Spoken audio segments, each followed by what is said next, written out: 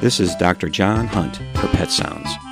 Allow me to spend some time with you discussing pets, pet care, and everything in between.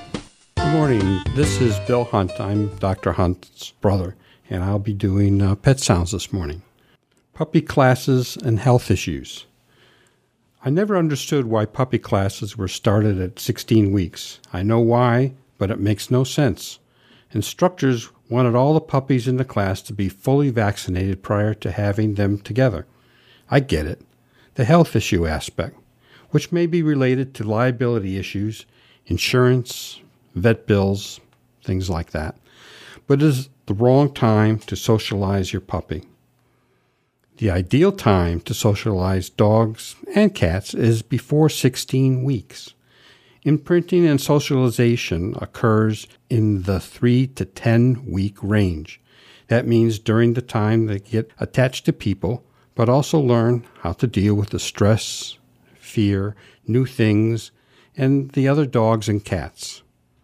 That leads to a well-adjusted adult and a better family pet. Behavior issues are the number one cause of finding new homes or relinquishing pets. By 16 weeks, the pet has established social patterns that, if improperly socialized, may lead to phobias, annoying or even dangerous behaviors. Puppies don't need their full complement of vaccines to be safe at puppy classes. Recent studies have shown that puppies that attend socialization classes with only 1 or 2 core shots were no more likely to contact infectious diseases than those that attended the class.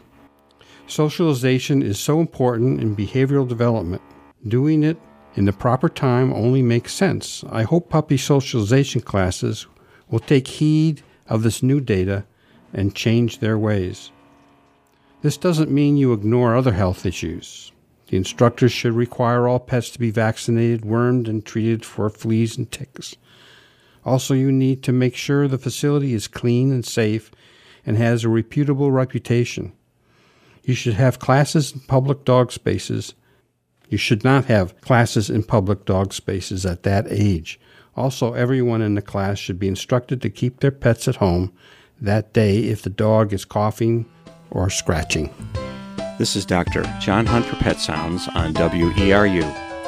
Thank you for listening. Remember, enjoy your pet and don't forget to give them a hug.